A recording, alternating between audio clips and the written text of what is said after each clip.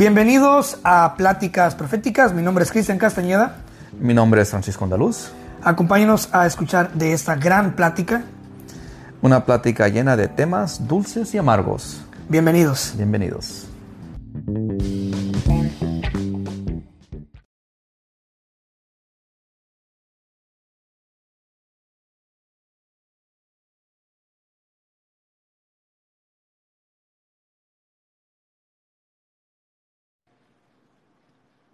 Bienvenidos, públicos conocedor, a Pláticas Proféticas número 10. Feliz 4 de julio a toda la gente que nos escucha de Estados Unidos.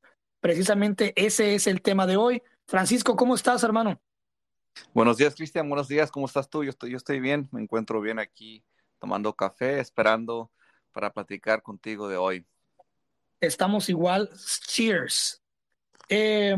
Y salud Cheers, por la independencia de este gran país lleno de todo un poco y de nada también. Estoy muy emocionado de poder tener un podcast y hablar de este tema. Pero antes de iniciar, quiero primeramente agradecer a toda la gente que nos ha escuchado a lo largo de estos 10 episodios. Estoy muy emocionado y se me ocurrió una pequeña dinámica. No sé si tú qué piensas. ¿Lo hacemos? Sí, ¿qué querías decirle a la audiencia, Cristian? Pues como es el episodio número 10 y estamos de fiesta y es el 4 de julio y posiblemente mucha gente hoy va a parrandear, va a hacer sus carnes asadas, posiblemente llamen enfermos mañana al trabajo. eh, Quería agradecerles por acompañarnos por 10 episodios. Ha sido una aventura muy bonita. Francisco ya está aprendiendo a llegar un poquito a tiempo. Hemos estado trabajando en su puntualidad. Este, Así que es también algo mérito de celebrar. Y bueno, cada 10 episodios, quiero proponerte esto. Cada 10 episodios me gustaría dar el feedback de cuánta gente nos escucha, en qué países nos escuchan, también la edad y el género. Así para ver qué tal vamos avanzando y también para ver, pues, y agradecer a la gente que nos está escuchando. Así que Danos poquitos vamos a datos, Cristian. empezar. Chido. Vamos a empezar por la lista de países. eh, y me estoy sorprendido porque esto es a raíz de que entramos a Spotify, Google Podcasts, Apple Podcasts y todo ese show. Se me hizo algo increíble. Pues resulta que en el país que más nos escuchan es Estados Unidos, número uno. Así que muchas gracias a la gente de Estados Unidos. Thank you. En el segundo lugar está México, así que gracias a toda la gente de México, viva México. En el tercer lugar, sorpresivamente, güey, está Brasil. Brasil, ¿qué onda, güey? En el cuarto lugar está Canadá. En el quinto Curioso. lugar está Venezuela. Saludos a toda la gente de Venezuela y Canadá también. Y Saludos. en el sexto lugar está Colombia. Saludos a toda la gente de Colombia. Ah, amo Colombia. Y en el séptimo lugar está España, así que saludos a toda la gente de España, tengo muchos conocidos allá. Saludos, saludos, un fuerte abrazo, gracias. Ahora, las plataformas en las que más nos escuchan. Hay 4 generales. En primer lugar, sorpresivamente, es Spotify, así que gracias a toda la gente de Spotify, estoy muy contento. Yo creo que fue una buena decisión que entráramos a Spotify, güey. En Claro. segundo lugar, sorpresivamente, Apple Podcast. En tercer lugar, Google Podcast.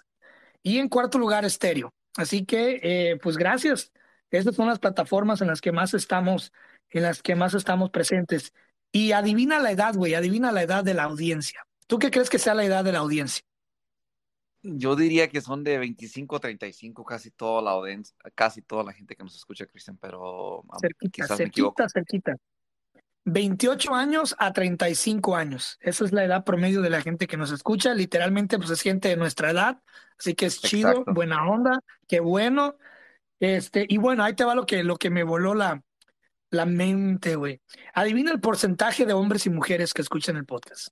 ¿Tú qué crees que escuchan más este podcast? ¿Hombres o mujeres, güey?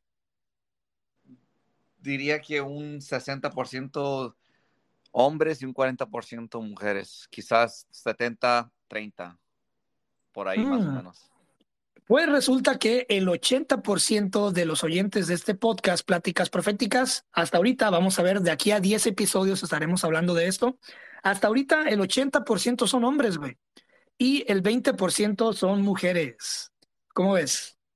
Muy bien.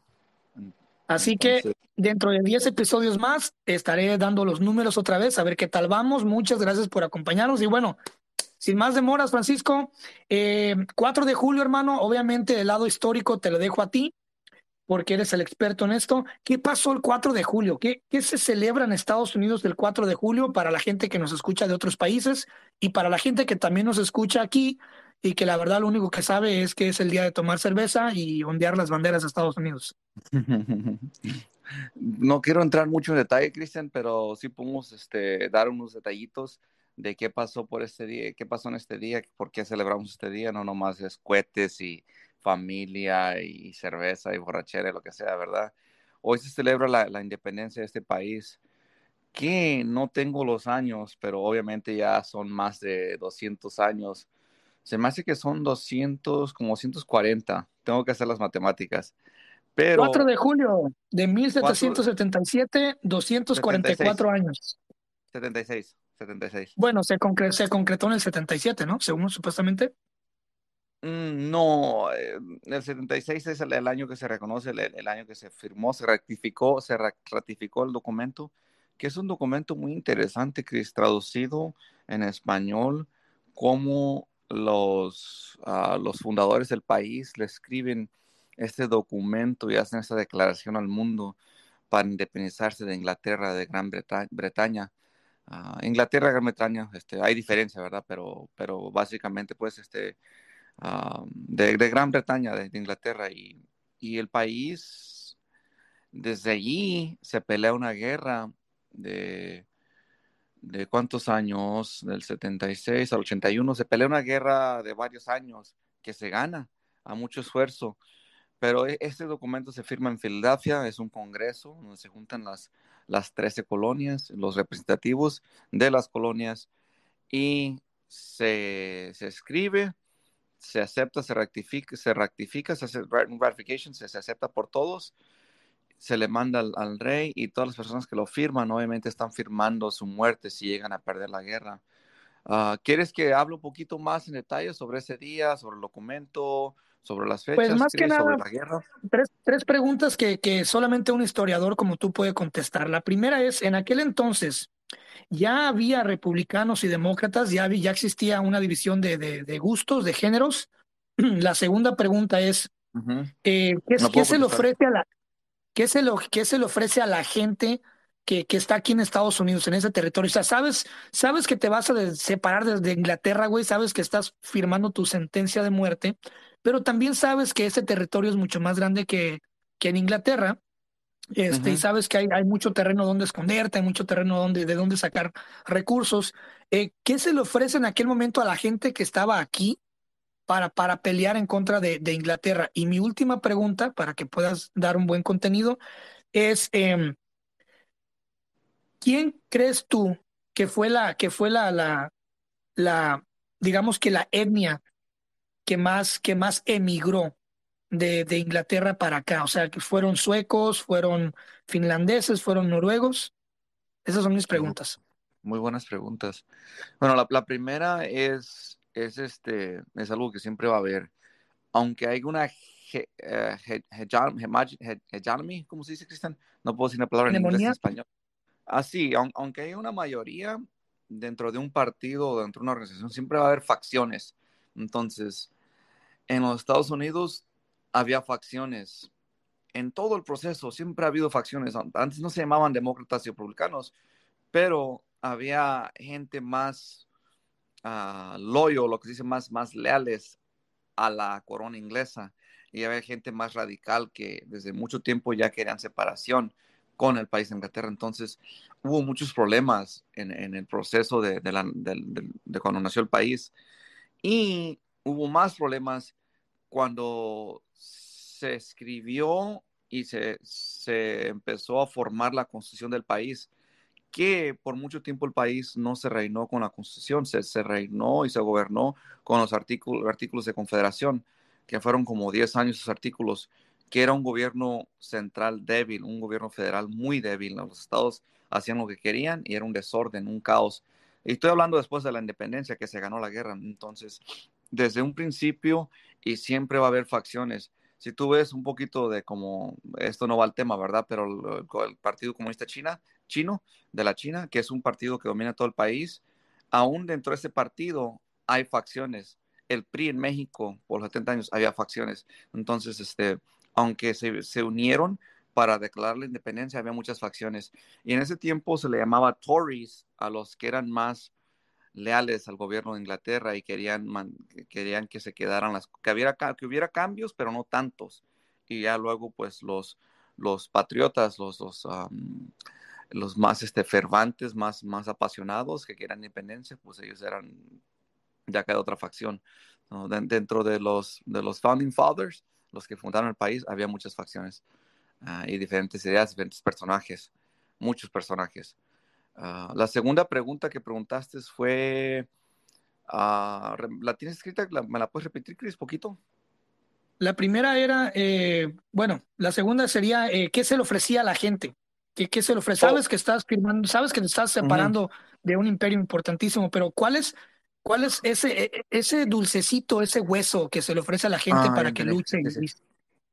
Pues, el problema con los Estados Unidos en ese tiempo es de que la gente ya vivía bien, ya tenían sus comercios, ya tenían sus viviendas, ya había escuelas, ya había instituciones, ya había milicias, ya en sí eran unas colonias muy independientes y muy prósperas, mucha industria, mucha prosperidad. Entonces, Inglaterra, con tantas guerras que tenían en el mundo, porque Inglaterra en ese tiempo dominaba el mundo, les cobraba muchos impuestos. Entonces, la gente se le promete independencia, libertad, poder quedarse con más parte de sus ganancias, con una gran parte de sus negocios y no pagar tantos impuestos. Eso fue lo que se les ofrecía. Mejor gobierno local, independiente, menos impuestos y más libertad, que son tres cosas que la mayoría de la gente quiso. Ahora, tenías esa gente que a lo mejor eran recién inmigrantes de Inglaterra o tenían puestos muy importantes bajo el gobierno que tenían las colonias americanas, y entonces allí esa gente pues todavía era leal a Inglaterra y no le convenía la revuelta, el cambio que iba a haber con la revolución, con cambio de gobierno. Entonces, pero un 70%, 75, 13, 4 personas estaban contentos con ese cambio. Te imaginas, como te digo, te repito, independencia y gobierno local. Mejor te quedas con más de tu dinero, menos impuestos, y tercero, más libertad. Entonces, la mayoría de la gente dijo, pues vamos a hacer la guerra, vamos a independizarnos. ¿Qué podemos perder? Y así se dio la cosa en ese momento, Chris. ¿Cómo ves? Excelente. Ahora, otra pregunta para brincarnos un poco de ese La tiempo tercera, es, la tercera dijiste de que de dónde venían los inmigrantes en ese tiempo. exactamente, para allá iba, para brincarnos bien y saber por qué se está como está. ¿Qué tipo de etnias crees tú que venían en esos barcos inicialmente, güey? ¿En la fundación del país, Chris, o ya después de la independencia, después de que se ganó la independencia de En la Inglaterra? fundación, en la fundación. En la fundación, casi todos eran ingleses y de diferentes partes de Inglaterra, muchos del sur. La colonia de Plymouth, que se fundó en Plymouth, lo que es Plymouth, Massachusetts hoy, que eran del pueblo de Plymouth, que es el sur de Inglaterra, lo que sería Essex, lo que es el sur de Inglaterra. este, Eran refugios religiosos que no estaban de acuerdo con la religión anglica, la iglesia de Inglaterra, que se dividió de la iglesia católica, que era como una mezcla del protestantismo y del catolicismo. Es como si mezclaras, le dejas ciertos rituales católicos y agarras mucho de los protestantes. No lo puedo decir, Chris. ¿Protestantes? Los protestantes, ajá. Sí, entonces, Entonces agarraron un poquito, era un poquito de mezcla de todos los dogmas y tradiciones, ¿no? ujú. Pero ellos venían alejándose del rey inglés ese tiempo.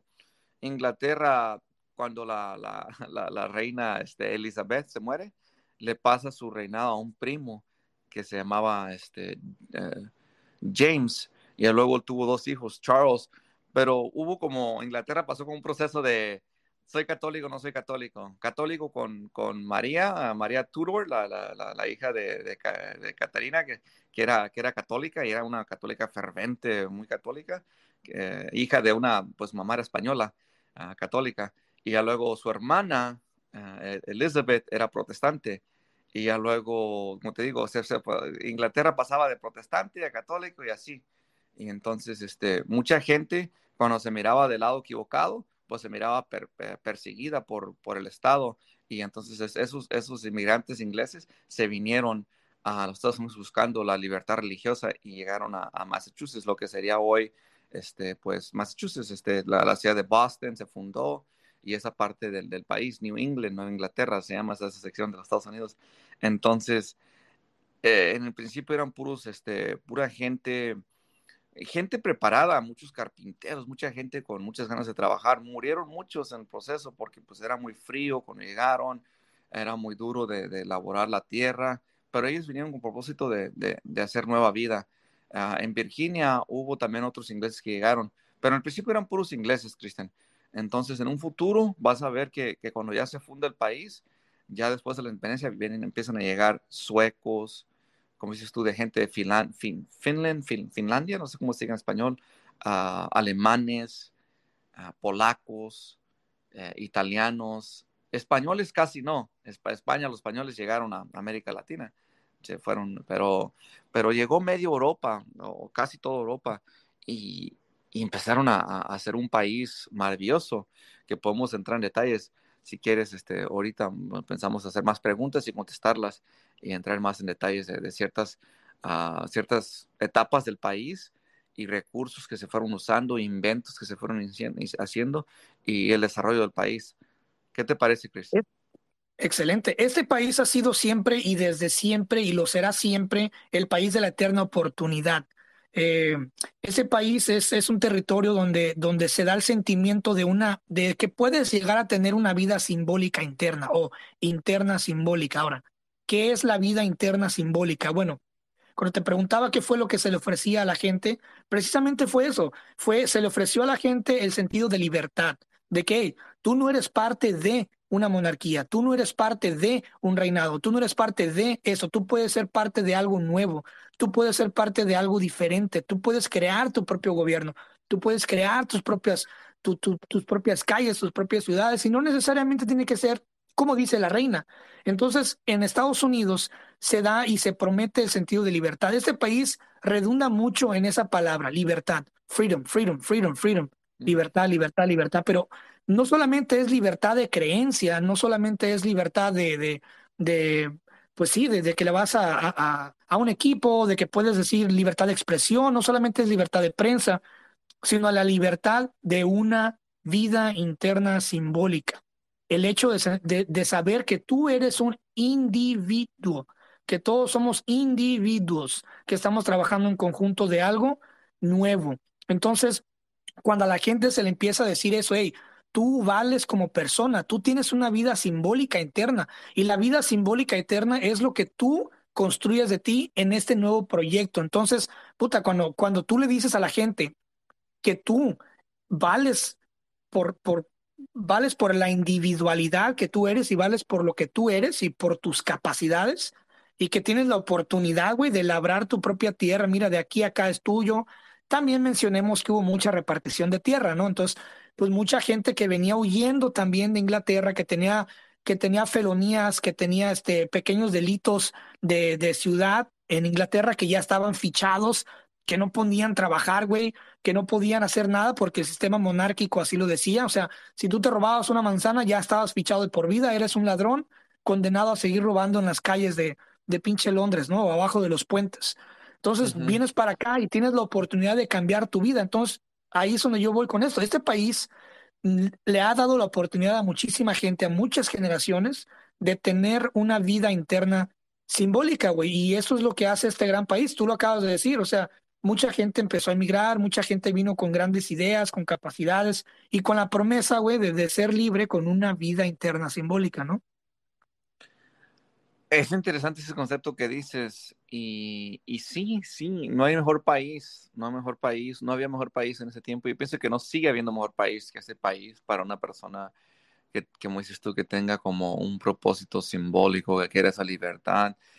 Voy a hablar un poquito de eso, Chris, si me permites, de la guerra que se hizo entre los estados. Como te digo, hubo una rebelión que se llamó Shays Rebellion en el principio del país, en cuando el país se había independizado, que se hizo un desorden grande y no había cómo mandar un ejército porque no había ejército central. No querían los estados que el gobierno federal tuviera mucho poder, entonces había una debilidad del poder central muy débil, y ya fue cuando se dijo, tenemos que reformar la constitución o hacer una constitución que tenga un poquito más poder el gobierno federal. Pero en ese proceso mucha gente dijo, no, el gobierno va a tener mucho poder, esto no está bien, los estados tienen que tener poder, el poder mejor está en las manos de la gente. Pero el compromiso, el acuerdo que se hizo fueron el Bill of Rights, los primeros 10 enmiendas a la Constitución que están escritas, específicamente se llaman the Bill of Rights. Como dices tú, los primeros 10 que dicen, tienes el derecho de congregarte, tienes el derecho de protestar, tienes el derecho de expresarte, sin que el gobierno te castigue de ninguna manera. ¿Cómo es en español? Expresión. ¿Cómo es en Libertad español? de expresión o libre Libertad de expresión. expresión. Sí, libre expresión, libertad de expresión. Tienes derecho de escoger tu religión.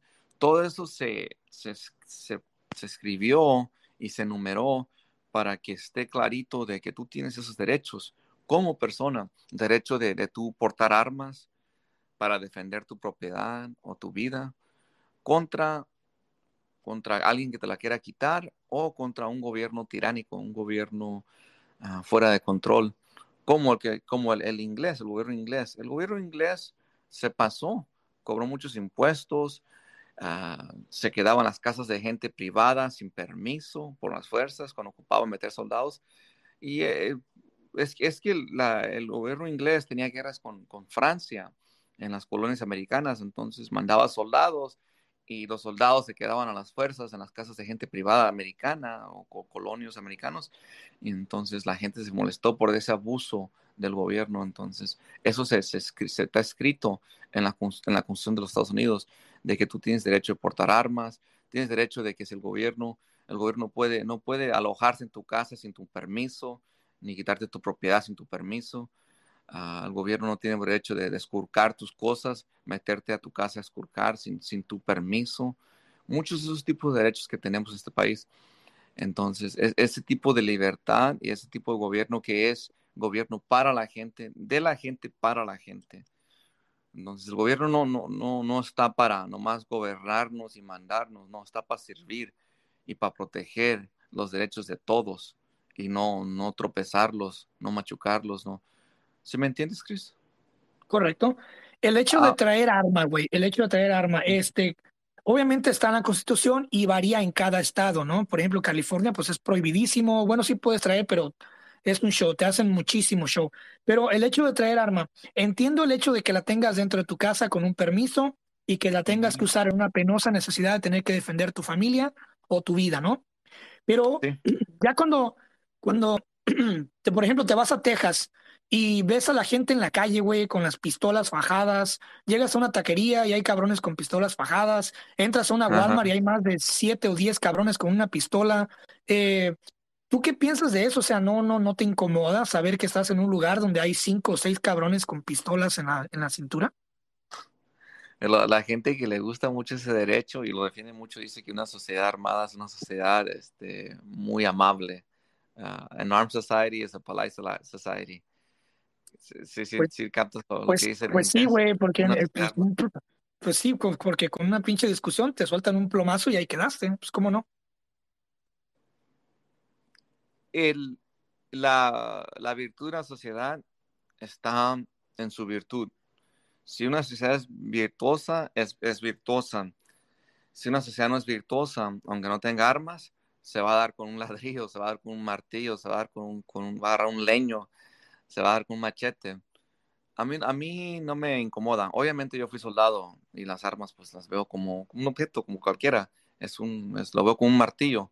Sé sus capacidades, sé sus... y obviamente sé usarlas muy bien. Entonces la verdad a mí no me parece nada mal. Aquí en California puedes traer, así como en Texas, pero concealed, como escondida. Ahí tienes que pedir permiso del alguacil, del sheriff local. En Texas, obviamente, no. Lo puedes traer así abierto, expuesta. No se ve bien. Yo pienso que eso de traerla muy así a lo abierto no se ve bien. Yo prefiero cargarla así tapadita y ya es una sorpresa si algún día llegas a ocuparla.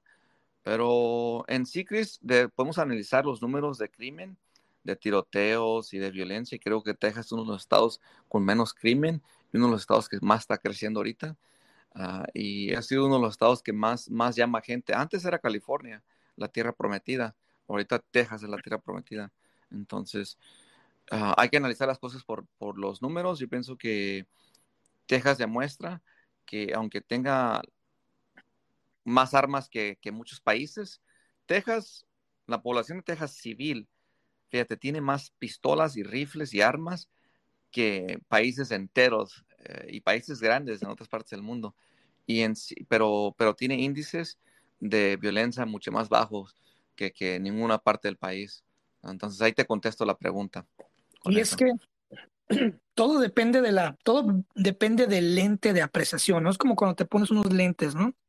Todo depende de los lentes de apreciación o las variantes de la realidad, ¿no? Por ejemplo, yo crecí en México muchísimos años y vengo de ver lo que es una persona armada equivale a un delincuente, Ah, que equivale a delincuencia organizada. Entonces, las variantes de apreciación, güey, o los lentes de apreciación son muy distintos. Mucha gente de este país, pues viene de Centro, Sudamérica y pues México, ¿no? Y mucha gente viene con ese concepto o viene en sí huyendo de un conflicto armado, güey. Entonces, las armas se ven desde puntos muy diferentes, güey. Por eso digo que es muy la, interesante. es la ilusión, es el lente óptico. Tienes gente que constituye Y es un que, gran número de este país que vino huyendo de conflictos armados, vino huyendo de violencia, le mataron a algún primo, le mataron al esposo, le mataron a la esposa. Entonces, toda esa gente viene con ese miedo y llegan aquí con la esperanza de tener esa ilusión de paz, ese lente de apreciación, de tranquilidad, y de repente empiezas a ver que hay gente que quiere armarse y todo eso. Entonces, tienes dos lados, el que crece aquí viéndolo como algo normal, por ejemplo, un ranchero de Texas que viene de toda su vida de crecer en Texas, la cacería es normal, cazan un animal y se lo comen. eh, Hay deportes de cacería, entonces crecen generación con generación y traen ese sentido histórico de los rancheros de Texas, pero en el mismo estado tienes a un inmigrante que viene de Nicaragua, de Honduras, de El Salvador, de Guatemala, de Bolivia, de Ecuador, de Perú, de Venezuela, donde hubo o hay conflictos armados y viene y entra a este país con ese miedo. Entonces es como tienes a dos personas, dos entes que miran la misma realidad con diferentes lentes, ¿no? Entonces, por eso ahí es muy, que hay mucho conflicto, ¿no? ¿No crees? muy buen punto, Cristian, muy buen punto, excelente punto lo que dices tú. No están acostumbrados a eso, el monopolio de las armas los tiene el gobierno, los tiene las agencias, las instituciones de gobierno y nunca lo ves tanto en gente privada. Y en México, lo mismo, en México estás limitado a calibres bien pequeños, a 22, a escopeta para cacería, a 380, un calibre muy pequeño, ¿verdad? Y luego están los mafiosos o gente que las compra en la marqueta negra a un precio bien alto, altísimo. Entonces son muy pocos la gente que tenía armas en México. Y se ve esa perspectiva que dices tú de que eres pues malandrón, aunque seas buena persona, se ve como espantoso. Y aquí no, aquí este país, porque el país llegó y invadió. No me gusta ser neutral y parejo en lo que es. Este país invadió tierras pobladas y hizo a un lado a la gente nativa y la hizo con arma de fuego. No la hizo a brazos, ¿verdad? La hizo a balazos. Los nativos en un principio como que no sabían qué onda con los americanos y ya con el tiempo pues, fueron llegando muchos y muchos y muchos y sus ciudades creciendo o sus aldeas primero se hicieron ranchitos, luego aldeas, y luego pueblitos y luego ciudades y más gente y más recursos que estaban cortando árboles y ya se empezaron a hacer guerras abiertas con los nativos.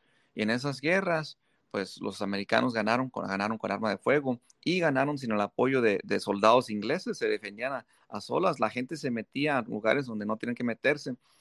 Hubo problemas con el gobierno de Inglaterra que le decía a los Estados Unidos, hey, este es el territorio, ya no se metan a las tierras de los nativos, porque no podemos defenderlos. Y los americanos, ¿qué hacían? Pues más se metían, más hacia el oeste, hacia el poniente, invadiendo más y más tierra, ganando más y más tierra, y la ganaban al punto de pelear con los nativos. Entonces, eso es parte de la cultura americana, desde siempre, de que se fueron desde la costa, desde el Atlántico hasta la costa del Pacífico, que son, ¿qué? Son casi 3,000 millas de estrecho. En esas 3,000 millas era pura tierra silvestre, porque los nativos vivían de una manera ¿cómo se diría, Cristian? Más natural. Entonces, tenían que andar armados.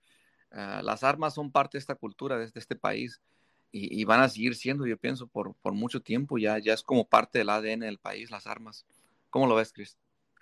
Pues es un mal necesario. La historia en sí es un mal necesario. Escuchen esto, lo que acabo de decir. La historia Ah, humana es un mal necesario. Porque sin historia no tenemos futuro. Entonces, todo tuvo que pasar por algo. Si no hubiera pasado eso, si no hubiera pasado la conquista en México, si no hubiera pasado todas las conquistas en Latinoamérica, tú y yo no estuviéramos hablando, no estuviéramos compartiendo esta realidad y la gente que nos está escuchando simplemente no existiera aquí, no estuviéramos aquí. Así que todo tuvo que pasar. Las cosas pasan por algo. Desgraciadamente, pues la violencia pues siempre ha sido parte del gen humano. Los nativos también, los nativos americanos no eran blancas palomas. No es que se justifique el exterminio, jamás, jamás. Pero estamos hablando de que había tribus caníbales, había tribus que entre ellas se peleaban, había comanches peleados a muerte ujú. que llegaban y arrasaban con otras aldeas. O sea, había muchísimo. Mira, simple y sencillamente, güey. Lo mismo que pasó con los aztecas y otras civilizaciones Te de escucho. Latinoamérica. Si una civilización no está unida, empieza la autodestrucción. Se empieza a destruir entre ella. Entonces, ¿qué es lo que pasa cuando llega un enemigo con planes expansionistas más grandes que un problema de vecinos? Pues los va a exterminar, porque ¿cómo es posible que Cristian y Francisco se vayan a poner de acuerdo para pelear con un gringo, para pelear con un francés? Jamás. ¿Cómo se les ocurre? Si están peleados por una pinche vaca, si están peleados por un terreno, si están peleados, eso es primero la muerte. Primero nos invaden antes de que yo me ponga de acuerdo con Francisco sobre qué ver en la tele o sobre la vaca o sobre el pinche terreno. Entonces, cuando hay esas divisiones estúpidas, como las que hay hoy en día, pero más modernas, la sociedad se debilita, güey. Entonces, pues llega otro cabrón con una visión más chida, más voraz, ve la división de poderes y pues los extermina, ¿no? Pero sí, los americanos se encontraron con tribus que hacían de todo, güey. Se comían a su propia gente, este, se tragaban los corazones de otra gente. O sea, era un rollo grandísimo. Y también hubo tribus que no quisieron dialogar. No quisieron dialogar. Es más, los veían a distancia y antes de preguntar quién eran, pues ya iba la flecha, ¿no? A todo lo que daba. Entonces, cuando hay agresión, Hubo de todo. cuando se responde con agresión, güey, vas a tener agresión de vuelta, pienso yo. Hubo de todo. Lo que dices es exacto. La guerra es parte de la realidad humana desde sus principios. Hay desacuerdos entre hermanos, entre tribus, las tribus americanas que había, los nativos. Es más en el caso de Massachusetts, de Plymouth, cuando llegaron los americanos, llegó el Mayflower, llegó el barco y se embarcaron. La tribu que los ayudó les enseñó a sembrar usando pescado para crecer el maíz en unas tierras muy arenosas, muy frías. Les dijeron a los americanos, hey, ayúdenos a destruir esta tribu que nos ha estado ganando, nos ha estado humillando con sus armas y nosotros les vamos a ayudar a ustedes. Entonces, fíjate, una tribu le pidió a los americanos extranjeros que van llegando de Inglaterra en el barco a que les ayuden a destruir a sus enemigos. Y así fue. Entre las tribus había mucho desacuerdo, había mucha guerra, había mucho sufrimiento antes de que los ingleses llegaran. Pero sí, si tú estás dividido entre tu vecino y llega alguien más que quiere las tierras de los dos y ustedes están peleando por cualquier tontería, pues los va a invadir. Y así pasó con los europeos. Y los europeos traían mejor tecnología, Chris. Traían mucha tecnología, lo que es el hierro, el fierro, las armas de fuego. muchas tecnologías y mucha, como una psicología y tecnología y civilización, pues, más avanzada en el sentido físico, pues, en el sentido de aparatos, de inventos. Ah, pero fíjate que lo curioso, Chris, que los Estados Unidos, y si quieres brincamos a un poquito de tema, en los próximos años de ser país, del año 1800 al 1900, se ven muchos avances interesantes y personajes interesantes que pareciera que es el siglo de los Estados Unidos, esos 100 años, y el siglo XX también es de los Estados Unidos. Entonces, este país en realidad tiene 2 siglos que es como el país que más avances ve y no sé por qué. Me gustaría preguntarte a ti esa pregunta, si tú lo has considerado, ¿por qué este país ha sido el país de tantos inventos y de tanta prosperidad? ¿Qué te parece a ti esa pregunta? Si tú tuvieras que darle, te dijera, Chris, tú has vivido en Estados Unidos, es un país muy bonito, muy próspero. ¿Por qué crees que es el país tan próspero y tan rico pues en inventos? ¿Cómo la ves esa pregunta? Por su gente, güey. Por su gente, y aquí te va mi sentir. Este país es un país que tiene lo mejor de todo y tiene lo mejor de todas las sociedades de Latinoamérica que vienen para acá y emigran con un sueño y una visión de, obviamente, pues ayudar a su familia en sus países, pero de sentir ese aire de primer mundismo, ese aire de libertad y el sentirse estar aquí. Porque una vez que entras aquí, una vez que entras a este país, se siente. He apoyado y he visto el proceso de una persona que entra a este país de forma ilegal y he estado ahí en sus primeros momentos de pisar este país y he visto su mirada, he visto sus ojos, he visto su cara, he visto cómo voltea a ver todo a su alrededor y simplemente, güey, en cuanto tú pones un pie en ese país como un inmigrante, el aire cambia, güey. Te sientes un golpe de primermundismo y te sientes capaz de todo, güey, de todo. Se pierden todos los miedos, güey. Es como entrar a un ring y darle madrazos a la vida, mira. Es muy importante. Este país es donde se encuentran todas las sociedades. Es una palabra que se llama converger, donde convergen todas las etnias. Este país está hecho de etnias, güey. Está hecho lo mejor y la aportación de todos. Este país está hecho de la cultura, de la comida, de la música, de las ideas, de las religiones, de las creencias, de los olores, sabores, especias, de los estilos, de los puntos de vista, de las opiniones de toda la gente de este continente. Este país es un país multifacético, es un país, si lo pusiéramos así en un término más acá, este país es un país transexual, güey. Este país es un país pansexual. Este país es un país híbrido, lleno de gente de todas las especies. Mira, es muy bonito, güey. Si vives en una ciudad o donde sea que vivas, es muy bonito saber que a la hora que tú quieras te levantas y te vas a comer a un restaurante hindú, te vas a comer a un restaurante cubano, te vas a comer a un restaurante puertorriqueño, mexicano, salvadoreño, hondureño, nicaragüense, de todo, jamaiquino. O sea, es muy bonito saber que en este país puedes ir y darte un festín de colores, sabores, ritmos. Puedes ir a una disco y hay 5, 6, 7 pistas donde bailas, cada una con una música regional. Si un día quieres pretender ser mexicano, vas y pretendes ser mexicano y te pones a bailar banda, otro día te pones a bailar salsa. O sea, ese país es, es muy bonito porque nos da esa ilusión de grandeza, esa ilusión de poder, esa ilusión de que se puede, cabrón. O sea, se puede lograr las cosas y es muy bonito. Por eso este país ha logrado muchas cosas y muchos inventos, porque todos dentro de nuestra genética, inclusive los blancos caucásicos, tienen un porcentaje de otra raza, tienen un porcentaje de algo. Entonces, se está dando una mezcla de razas tan bonita y están haciendo una nueva generación de gente mixta, tan preciosa, tan chingona en cuestión de talentos físicos, talentos de todo, güey, porque nos estamos emergiendo en esta metamorfosis de culturas, güey, tan chingona, güey. Y es algo muy importante, mira.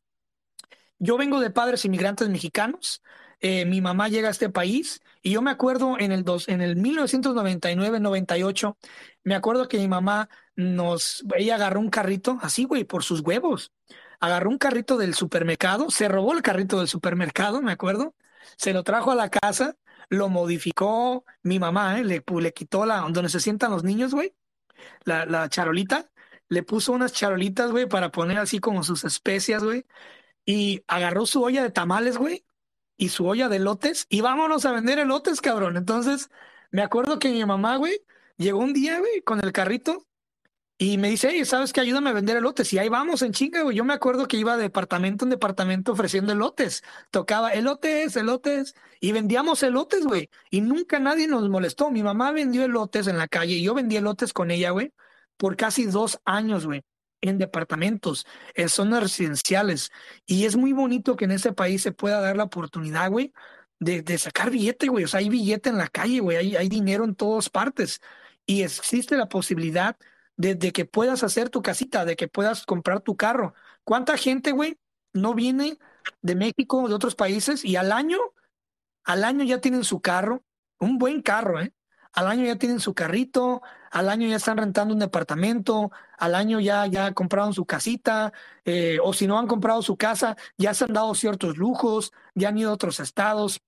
Entonces, este país va a seguir creciendo siempre y cuando toda su gente participe de igual manera, güey, y que sigamos teniendo ese aporte de todas las culturas, güey. A mí me encanta, yo soy súper multifacético, güey, me encanta comer la comida salvadoreña, me encantan las pupusas, me encantan el loroco, me encanta comer el lomo saltado peruano, me encanta comer todo, güey. Yo soy amante de la comida y para mí este país radica en tres grandes áreas, que es la comida, la música y la cultura, güey. Entonces, pues el primer mundo, el primer mundo nos ofrece muchas posibilidades y aunque parece que tenemos todo, también hay que aceptar que dentro de ese todo tenemos ciertas escaseces.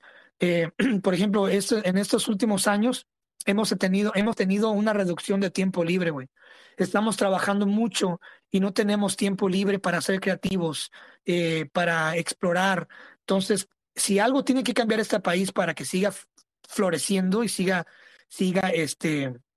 pues creciendo más allá de la tolerancia de que, ay, no puedes decir nada para no ofender, más allá de la cultura de cancelación, es la gente tiene que tener más tiempo libre para vivir, cabrón. El gobierno tiene que bajar las manos poquito y dejar que la gente viva un poquito más. Y puede empezar desde lo más bajo, güey, desde ofrecerle, en lugar de media hora de lonche, güey, 1 hora de lonche. Entonces, pues sí, para resumir, güey, ese país seguirá siendo grande siempre y cuando pues todos tengamos la posibilidad de nacer aquí, de los que somos hijos de inmigrante, como tú y yo comprenderemos, tengamos la oportunidad de tener derechos y mientras que este país siga teniendo culturas de todas las partes del mundo y siga siendo esta especie de, de, de amalgama, de concentración de especies, de que siga siendo este monstruo que todos los días está mutando, solamente así va a seguir siendo un gran país, este país de Estados Unidos, güey. Carajo, Chris, viniste con todo hoy, te trajiste todo. Sí, Muy, muy a interesante este país hay que lo que venir con dijiste. todo, cabrón. Si no vienes con todo, no vengas a este país, cabrón. Cristian, yo estaba en México cenando enchiladas ahí en la cena que vende mi tía en Guerrero, en las montañas. Son, como te digo, un lugar que amo, mi lugar nativo, donde nací, donde me crié, donde está mi sangre, mi descendencia. Ese lugar lo llevo en mi corazón y nunca lo voy a olvidar. Y mientras tanto pueda ir a visitar ese ranchito, iré y lo amo. Pero sí, allá me empecé a desesperar como a las 2 semanas, ya extrañaba la comida china, ya extrañaba el carro, andar libre por todos lados, ya extrañaba, ya extrañaba aquí, ya extrañaba este país. Este país, como dices tú, se convergió, se juntó todo el mundo, chinos, cualquier país que tú menciones, aquí está, y trajeron esa parte especial de ellos, de su cultura, y se juntó como en una olla, como un caldo, donde se juntan todos los ingredientes. Y está todo eso juntado, esos ingredientes de personas especiales, con tantos sueños, con esta tierra que es vasta, con tantos recursos. So, se juntan muchas cosas, la gente, la tierra, los recursos, un país grandísimo en territorio, y también se juntan las leyes, la constitución de este país, una constitución especial, y como te digo, que reina a todas las constituciones de todos los estados, y a todos los estados tienen también sus leyes. Y cada estado tiene lo suyo especial. Yo nomás he vivido en California, pero si tú vas a las Carolinas o a Texas, donde sea que tú vayas, también son países, estados muy bonitos. Un país muy bendecido, Cristian. Me gustaría un poquito hablar del país, de cómo este país, yo pienso que de los 100 inventos más inventos modernos, de los 100 inventos modernos, este país es el que creó, como yo pienso que un 70 de esos inventos, si no un 80% de los inventos modernos que han cambiado la vida de todos los humanos de todas partes. Entonces, como, supongamos como el foco, ¿verdad? El foco lo inventó Thomas Edison en los Estados Unidos, ¿verdad? Al cerrar del siglo XIX. El foco le dio luz a la gente para que pudiera trabajar más y básicamente no desapareció la oscuridad, pero le hizo un gran cambio. Ya tú puedes trabajar más noche, puedes tener partidos de deportes en la noche. Antes la gente usaba lámparas de aceite para mirar en la noche. Y cambió todo. Thomas Edison, ¿qué más? Henry Ford con el carro, hizo carros baratos. El carro quizás no se inventó en los Estados Unidos 100%, pero en los Estados Unidos se inventó la línea de producción, donde cada persona en la línea hace una parte y se hacen los carros más rápidos y más baratos. Y ya se adaptó eso en la producción de muchas cosas.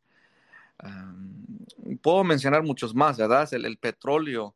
El petróleo en Estados Unidos fue el país que más produció petróleo y ya ese petróleo fue ha sido la vida y la energía que ha movido el mundo en los últimos 170 años. Y quién sabe cuánto más. Ahorita en un futuro yo pienso que ya el petróleo se va a ir usando menos y menos, pero también el petróleo, de ahí se inventó el plástico. Entonces, este país, el mundo le debe mucho en términos de invento, ¿verdad? Y de mentes briosas que vinieron a este país como emigrantes. Tesla no era americano, Tesla era de Albania, se me hace Albania, o lo que sería hoy los Balkans, de esa parte del mundo, pero se adaptó a los Estados Unidos y hizo muchos inventos y muchos avances en lo que es la luz. Entonces, un país con muchos, muchos inventos. La ciudad moderna, Cristian, con los edificios, los skyscrapers, son inventos de los Estados Unidos. Daniel Carnegie, con la producción del fierro, del hierro, se hicieron el esqueleto para los edificios, se pueden hacerlos bien altos. Algo muy, muy interesante, algo nuevo. Nueva York, Chicago, todas esas ciudades son ciudades americanas y de ahí todo eso se brincó a Europa y a luego a otras partes del mundo, pero nació aquí todo eso, es invento americano. ¿Tú qué piensas de que la gente latinoamericana, hispana, celebra el 4 de julio, güey? Es algo bueno, si vives en los Estados Unidos o no, yo pienso que, como te digo, Chris, el mundo le debe mucho a este país. El mundo está resentido con este país.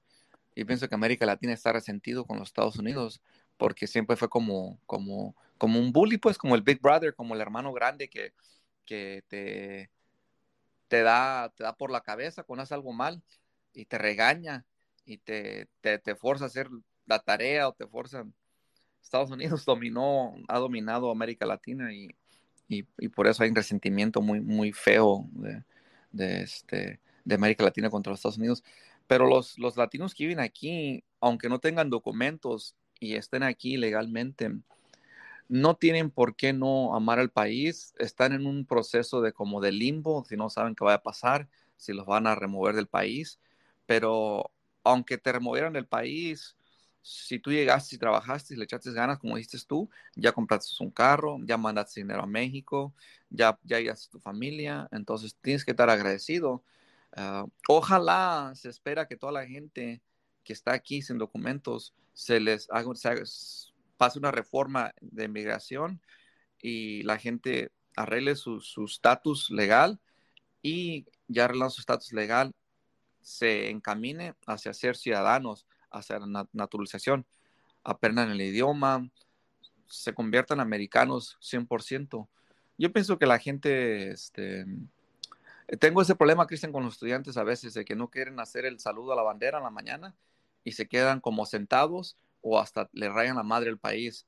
Y son nacidos aquí, nomás que sus papás no tienen documentos y hay ese resentimiento. Pero el país, el país no ha tratado mal al inmigrante. Básicamente, al inmigrante lo que pasa es que se les dan sueldos muy bajos. Las compañías, el capitalismo americano, que es un capitalismo agresivo, es el que no, el que permite eso, el que pide eso, ¿verdad? El que arregla para que esas condiciones se den. Obviamente, el inmigrante se le va a abusar en lo laboral. Entonces, de ahí viene un resentimiento de los niños. Y esa colectiva es esa conciencia colectiva donde dicen, pues este país no me quiere, mis papás no le dan documentos y lo trata como ciudadano de segunda clase. Y hay cierta verdad en eso.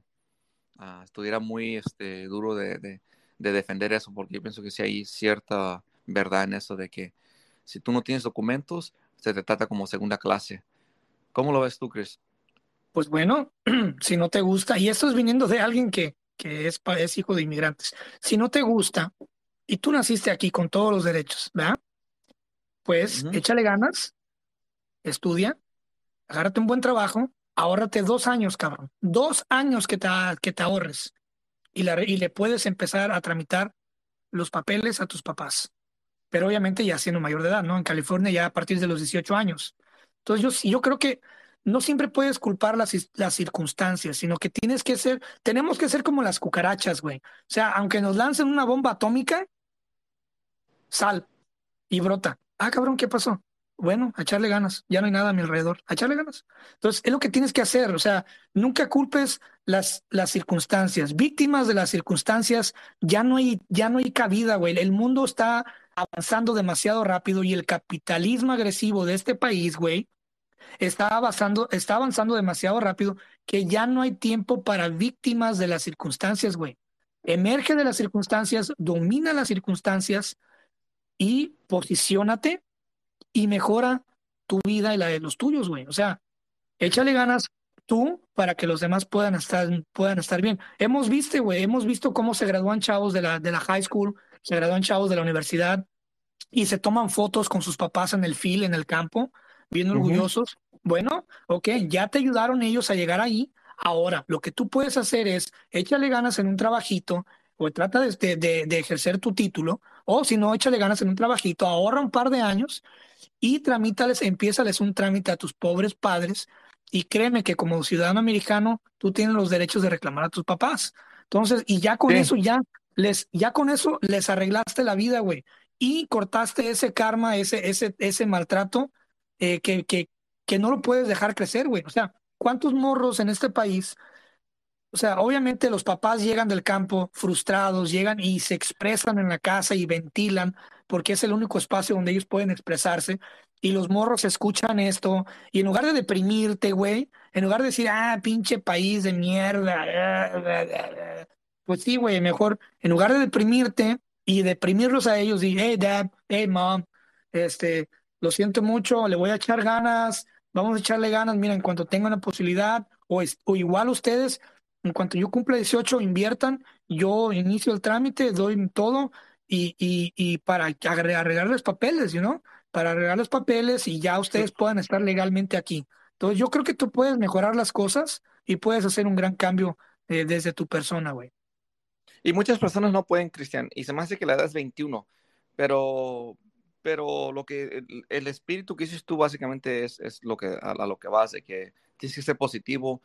Mucha gente se vino sabiendo que no tenían documentos, entonces no puedes culpar al país. El país tiene que tener leyes. Este país es un país de leyes. Todos los países tienen leyes. Todos los países tienen soberanía y tienen una frontera que los hace país. Este país, mi papá vino aquí, ¿verdad? Como bracero. En ese tiempo la gente venía como bracero. Se venía ilegal, les daban trabajo, acababa la temporada, se regresaban con su dinero a México. Mi papá tuvo la oportunidad de él recibir sus documentos bajo la administración de Reagan en los 80s y así muchos tíos míos. Y esos tíos, como te digo, sabían a lo que venían, que era trabajar duro, juntar un dinerito y mandarlo a México para sus papás y para sus hermanos menores para que mejoraran la situación allá. Y mejoró la situación allá. Entonces, no tiene la gente por qué quejarse si ya sabían las reglas. Ese complejo de inferioridad que tienen con el país y con los americanos no es saludable, ese resentimiento. Y lo digo por mi familia, que yo tengo que hay tíos que lo ven mal de que tú tengas una bandera americana y que te sientes americano. No tienes por qué no sentirte americano. Con documentos o sin documentos, si tú ya hablas el inglés y ya estás en este país y ya entiendes la cultura y ya entiendes cómo y has aportado al país, no tienes por qué no sentirte americano. Yo me siento americano, no nací aquí, pero me siento americano porque pues aquí ya es donde vivo, ya entiendo el inglés. Y esto ya lo he repetido, es la segunda o tercera vez que lo digo en el podcast, de que he tenido problemas con la familia, de que vuelo mi bandera americana y ya uso mucho como tipo y mi política que es conservadora o conservativa. Entonces, no porque las personas también empiecen a hablar inglés, ya se les olvida el español. No, yo hablo inglés y amo la cultura de aquí y sigo amando a México, sigo siguiendo la política de México, la cultura de México. Puede ser uno de dos países, puede ser dos países. Entonces el inmigrante mexicano tiene ese conflicto de identidad y no sé si pase con los colombianos, con los venezolanos, con otras culturas, con los cubanos, de que ya porque te empiezas a ser americano, te empiezan a criticar. Entonces, muchos temas aquí, Chris, yo pienso que los estoy revolviendo, Mira, pero quería hablar un poquito de eso. te voy a compartir algo así para que la gente entienda mejor tu concepto. Una experiencia propia, güey. Mi mamá fue inmigrante, ya no está aquí en Estados Unidos, ya se retiró hasta México. Pero mi Sí. mamá, yo me acuerdo cuando yo tenía 7 años, estamos hablando de 1996, no, 1997, Ujú. perdón, 98. Entonces, me acuerdo que una vez mi mamá, a ella le gustaba mucho cantar, le gustaba mucho, yo creo que de ahí viene en parte mi lado artístico, le gustaba mucho cantar, le gustaba mucho el baile, le gustaba mucho el ambiente, le gustaba mucho el arte, le gustaba mucho, o sea, es hispana, pues es hispana, los hispanos tenemos sabor en la sangre, güey, o sea, queremos bailar, queremos cantar, queremos abrir las putas ventanas, güey, y queremos poner música alta, queremos poner nuestra banda, queremos poner nuestra salsa, no, es natural, güey, viene en nuestra sangre. Sin embargo, vivíamos en un vecindario de gente blanca. Ay, Entonces, y vivíamos en un vecindario de extremadamente gente blanca y gente rica y vivíamos en un departamento. ay, Mi mamá, pues ella siempre se ganó a toda la gente. Mi mamá la quería mucho porque mi mamá era la señora mexicana que vendía paletas, que vendía cubitos, que vendía tostilocos, que vendía mangonadas, que vendía elotitos, que vendía tamales, que los domingos vendían menudo y pues tú sabes que a los gringos les encanta todo ese desmadre, ¿no? Entonces, sí, en sí, sí. pues, y pues mi mamá siempre era pues respetuosa, limpia, nunca andaba con estupideces, nunca andaba con, dicen por ahí, con mexicanadas o, ¿no? Este, y mi mamá yo le dije, hey, mam, por qué no le subes a la música si quieres bailar? Y me dice ella, mira, tú naciste aquí, ¿ok? Pero yo, fíjate cómo me lo dijo mi mamá, güey, y desde ahí viene la mentalidad, güey, y la percepción de las cosas, güey. Dice, pero yo soy una invitada en este país. Nunca me dijo que era inmigrante. Ella me Ujú. dijo, yo soy una invitada en este país. Entonces, esta es nuestra casa, ¿verdad? Y yo sí. ¿Te gustaría que yo invitara a una persona y que viniera Mitotera. con las patas sucias, que viniera y subiera los pies al sofá, que te quitara las caricaturas y le cambiara algo que él quiere ver, que se metiera y se comiera tu cereal y te gustaría y que empezara a colgar pósters y cuadros en tu casa? ¿Te gustaría eso? Le dije, pues no. Bueno, entonces tenemos que respetar la casa ajena y tenemos que ser responsables. Y eso se me quedó en la mente, güey. Y yo, cabrón, paso a veces por vecindarios mexicanos, güey, y parece que estuviera en Tijuana, cabrón. Parece que estuviera. Y digo yo, güey, o sea, para ser tratado tienes que tratar. O sea, si al nivel de que tú trates, te tratarán. Al nivel de que tú desrespetes, te desrespetarán. Si tú sabes que enfrente de tu casa hay un parquecito, ¿verdad? Ese parquecito no es tuyo, güey. Ese jardín no es tuyo, es de la ciudad. ¿Por qué vas a ir tú a poner tus botes de basura ahí, a hacer fiesta cada fin de semana, a hacer esto, a hacer el otro? ¿Por qué tú vas a invadir tu banqueta? ¿Por qué tú vas a poner enfrente de tu yarda, de tu jardín, montones y montones de basura y vas a empezar a acaparar chatarra? O sea, eso es contaminación visual y se ve mal, güey. Por eso tenemos que ser responsables en este país, tenemos que ser buenos invitados y tenemos que ser parte de la sociedad y ser responsables, limpios, porque acuérdate, cada uno de nosotros somos emisarios, somos embajadores de nuestras culturas, güey. ¿Tú cómo quieres que vean a México? ¿Como un país de cabrones huevones, de cabrones puercos, de cabrón? Bueno, no, si no quieres eso, pues demuestra que tú eres un mexicano excepcional, que digan, ah, cabrón, ¿a poco eres de México? Sí, en México somos también así como yo, o sea, somos mexicanos elocuentes, somos mexicanos responsables, somos mexicanos que a pesar de que tenemos nuestra cultura, valoramos la cultura ajena y somos mexicanos que nos podemos adaptar. Los venezolanos así lo hacen, los colombianos así lo hacen. Tengo vecinos que son colombianos, güey, y ellos pasas por su casa y la casa está impecable, güey, impecable. O sea, Como debe pasas ser. y dices tú, wow, y no hay ninguna bandera de Colombia afuera, no porque se afronten, pero es que de Sí, tu casa para afuera es Estados Unidos. De tu casa para adentro, haz lo que tú quieras, cabrón. Pero de tu casa para afuera es Estados Unidos. Entonces, Cristian, como tú te quieras vender, así te comprarán. Dime, güey. excelente reflexión. Yo pienso que no lo pude haber hecho mejor. Yo eso es lo que quería decir, es lo que quería expresar, de ser buenos inmigrantes, de acoplarse a la cultura de aquí. No quiere decir que tú vayas a perder tu cultura. Yo no la he perdido. Yo quisiera que mi hija siguiera mi cultura, mis raíces, pero tenemos que intentar de hablar el inglés, de aprender las leyes y seguir las leyes, de ser limpios, embajadores de nuestra cultura, de nuestra descendencia, de nuestras familias, de nuestros apellidos, como dices tú. Entonces, muy, muy excelente reflexión. Te iba a decir eso, que a mí me choca eso. No hay cosa que me moleste más de ver gente con la bandera mexicana que no hable el español, Cristian, que no sepa la historia mexicana, que no haya nacido en México o te enterado de lo que está pasando en México, que en México no vuelen la bandera mexicana. En México tú no ves la bandera mexicana en casas como lo ves aquí. Entonces, si no la vuelan en México, ¿por qué la va a volar aquí? Si no hay un patriotismo, un amor por la patria allá, ¿por qué lo va a ver aquí? Y mucha gente en sus casas en México nunca la volarían, y aquí sí. Y son gente, y también como te digo, mucha gente que no nació en México, nunca van a ir a México, no tienen un interés en el país. Tú sí tienes, tú tienes negocios, imagino todavía tienes inmuebles, tienes casa, has pagado Correcto, impuestos en México, Hacienda, todavía hay una posibilidad que regreses. Yo también hay una correcto. posibilidad pequeñita, pequeñita que regrese, pero estoy siguiendo lo que está pasando en el país de México y me interesa y lo llevo en mí, el país. No ocupo una bandera y estar gritándole al mundo que soy mexicano. Soy mexicano y soy americano, pero aquí vuelo la bandera americana y en México vuelo la mexicana. Y cada quien en su lugar, cada país con sus leyes, con su belleza individual. Y hay una mezcla entre los países. Si tú ves, en México ahorita ya empieza a entrar mucha cultura americana, no nomás de shows y de Hollywood y de música, pero está entrando también mucho el inglés, como que México pues como domina mucho el comercio americano y el inglés, ya se está aprendiendo mucho inglés, se está adaptando muchas palabras de inglés en el español en México y en todo el mundo de habla hispana. Entonces, me choca ver chicanos o pochos, gente que no sabe nada de México, que no habla ni español, volar la bandera mexicana porque no saben ni lo que es México.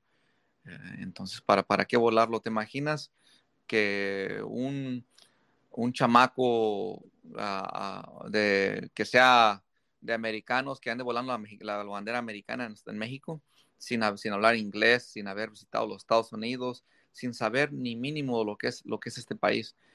Entonces, se ve mal, se ve mal. Mira, hace 3 semanas tuve un pequeño encuentro. Y como te digo, a veces uno es víctima de estar en el lugar donde pues va a pasar algo, ¿no? Estoy en un restaurante y está pues un cholo, ¿no? Un pandillero, como quieras verlo, ¿no? Un cholo, grandote así, esos con camisa cuadrada, tú sabes, el short hasta Ujú. abajo, medias súper altas, sus Converse, ¿no? Y llega y yo ya había pedido mis tacos y él pide lo suyo, ¿no? Entonces yo estoy ahí parado, Y pues no sé si la desfortunia o la fortuna, pues de ser súper blanco y de realmente, pues la gente a veces no piensa que soy mexicano, güey. La gente pues se saca de onda cuando hablo español, se saca de onda cuando, ¿no? Porque no se imaginan. Tengo ese camaleón, no sé, como sentido de camaleón. El chiste es que siempre se sorprende la gente, ¿no? Y yo estoy ahí Pasa, esperando mi pasa. orden. Sí, pasa. Y este tipo pues agarra, oh, dice, oh man, these are real tacos, homie. These are real fucking tacos, homie. O sea, esos son tacos de verdad, homie. Oh man, hey, what's up? Empieza acá bien pavo real, güey. Y ya me dice, hey, these are real tacos, man. Y ya le digo yo en español, le digo, ¿a poco sí están buenos? Oh, yeah, están ricos. Digo, le dije yo, ¿no hablas español? Ah, muy poquito, man, muy poquito acá. Le dije, ¿eres mexicano? Ah, no, bueno, mis papás, pero yo nací aquí y yo acá. Le digo, le digo, ok. Le digo, me le quedo viendo, ¿no? Y el güey se me queda viendo. Y le dije, ¿cómo sabes tú que son tacos de verdad? Y ya me dice, porque yo he comido en otras loncheras. Y le dije yo, güey, y yo en mi mente dije, ya que tú cruzaste la línea de quererme sobajar, cabrón, ahí te voy. Le dije yo, ¿quieres tacos de verdad, güey? Vete a Guadalajara, güey. En Guadalajara hay unos tacos buenísimos. Oh, Guadalajara, oh, chingón. Le digo, sí, yo acabo de estar allí hace una semana, hace 2 semanas. Le dije, que fue cuando me regresé de México. Le dije, hace Sí. 3 semanas que estuve ahí, and those are real tacos, homie. Dude, se quedó callado. Y es que es igual, o sea, hay ese sentido de hipocresía patriótica, güey, de que, mis papás o mis abuelos, yo me llamo Francisco Chávez, ¿no? Pero no hablo ni madre de español, ni siquiera te sé ubicar a México en el mapa y está bien, güey, se respeta, güey. Pero también, o sea, es como que si no tienes esa noción, güey, pues también trata de agarrar un poquito de noción. Mira, el que ignora la historia está condenado a repetirla. Conoce tu historia, güey. Es muy importante y el 4 de julio se merece respeto y se merece celebrar. Claro que sí. Yo ahorita, en cuanto acabe este podcast, voy a agarrar el BART del tren, voy a ir a San Francisco, me voy a echar una sopa china, voy a pasear un rato, voy a emergerme en el barrio chino un rato, regreso, continúo mi vida. Y esas son las bendiciones de este país, güey, de que yo se me antoja una pinche sopa china, güey. Agarro el tren, me voy a San Francisco, me como mi sopa china en el barrio chino, güey. Convivo con los chinos que ya los conozco, mis amigos de ese restaurante. Paso un buen momento, güey. Platico con ellos, convivo, comparto y me regreso y vivo mi vida normal. Y eso solamente se da en este país, güey. O sea, eso es a lo que yo quiero llegar con este podcast, de que si algo te vas a llevar de este podcast, viví, si estás en Estados Unidos o si no vives en Estados Unidos, es que este país es un país muy bonito, muy chingón por la gente, güey. Yo amo este país por la gente, amo este país por la diversidad de cultura. Y con esto, pues ya no tengo nada más que decir. Estoy muy contento, más que les deseo un feliz 4 de julio. Agradezco muchísimo a la gente que nos ha acompañado y al menos si tú quieres agregar algo más, Francisco, Iba a dar una historia de algo que comenté en échala, Facebook. échala, échala. Vámonos. Rapidito, el UFC ahorita acaba de tener un campeón mexicano, se llama Brandon Brandon Moreno, Moreno. sí, de Tijuana, pero Caín había sido campeón, pero Caín es de papás mexicanos. Su papá es un sonorense que emigró de Sonora a Arizona o a California y trabajó en el campo, un señor trabajador, esos señores del norte de México, trabajadores, imagino que descendencia española, quién sabe, pero mexicano el señor. Y Caín hablaba un español muy pésimo, muy mocho, conjugaba los verbos muy mal español. Y yo dije, oh, con felicitaciones, Brandon, el primer campeón mexicano. Caín, tú eres pocho. Y estuvo mal, me arrepentí porque Caín, como dices tú, este cholo, que parecía cholo, que te topaste en la taquería, esa taquería que estaba, oh, que estos tacos son muy buenos, y no, en realidad no sabe de la variedad de tacos del interior de México o lo que es de la región mexicana, ¿verdad? Que son unos tacos bien auténticos y bien mexicanos de allá de México, con sus salsas, con sus diferentes carnes, diferentes estilos de cocinarlos, ¿verdad? Ya sea de birria, de barbacoa, de lo que sea.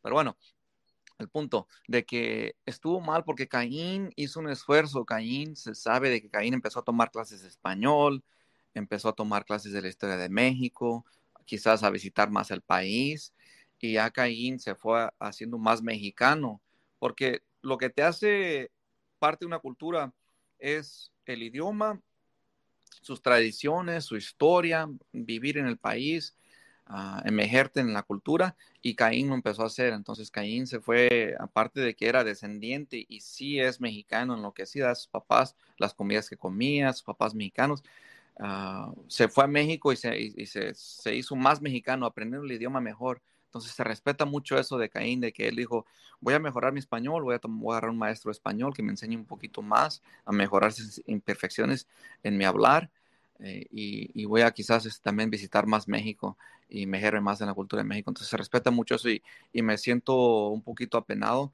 de haberlo llamado Pocho a Caín, porque es una gran persona y fue un gran campeón, y estuvo mal esa crítica de mi parte. Pues nada, si van a celebrar el 4 de julio, mira, yo estoy en contra de los cohetes, no me gusta ese show.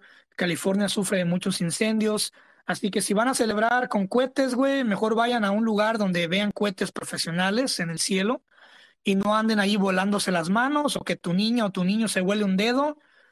También no es un buen mercado, no es bueno invertir en cohetes, no es bueno, esos negocios muchas veces son ilegales. Yo los invito aquí abiertamente a que no consuman cohetes. Aparte es contaminación auditiva. Por ejemplo, yo soy de las personas que trabajan muy temprano de mañana y yo sé que mucha gente mañana va a llamar enfermos, día lunes, entonces van a colgarse el lunes 5 de julio, pero por ejemplo, la gente que tiene que levantarse temprano siempre piensa en tu vecino, piensa en tu comunidad, y es a lo que decíamos, de que eres un invitado y aunque no lo seas, de todas maneras piensa en tu vecino, piensa en tu comunidad, no quemes tu casa, no provoques un accidente, este, no dejes a los niños solos con cohetes porque pueden incendiar algo. O sea, no seas tú esa familia que salga en las noticias mañana de que incendió una casa, de que un niño perdió un dedo, de que se fue un barreno y a un ojo de un niño o cualquier cosa. Y sobre todo, muy importante, respeta a tu vecino y también no te desveles. Acuérdate que es domingo y hay horas para todo.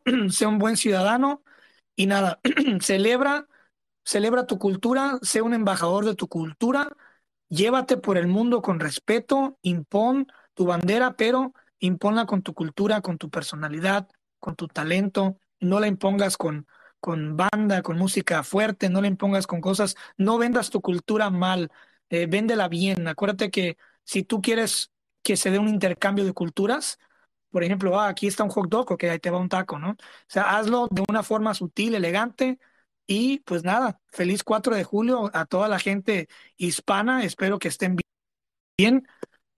Espero que estén.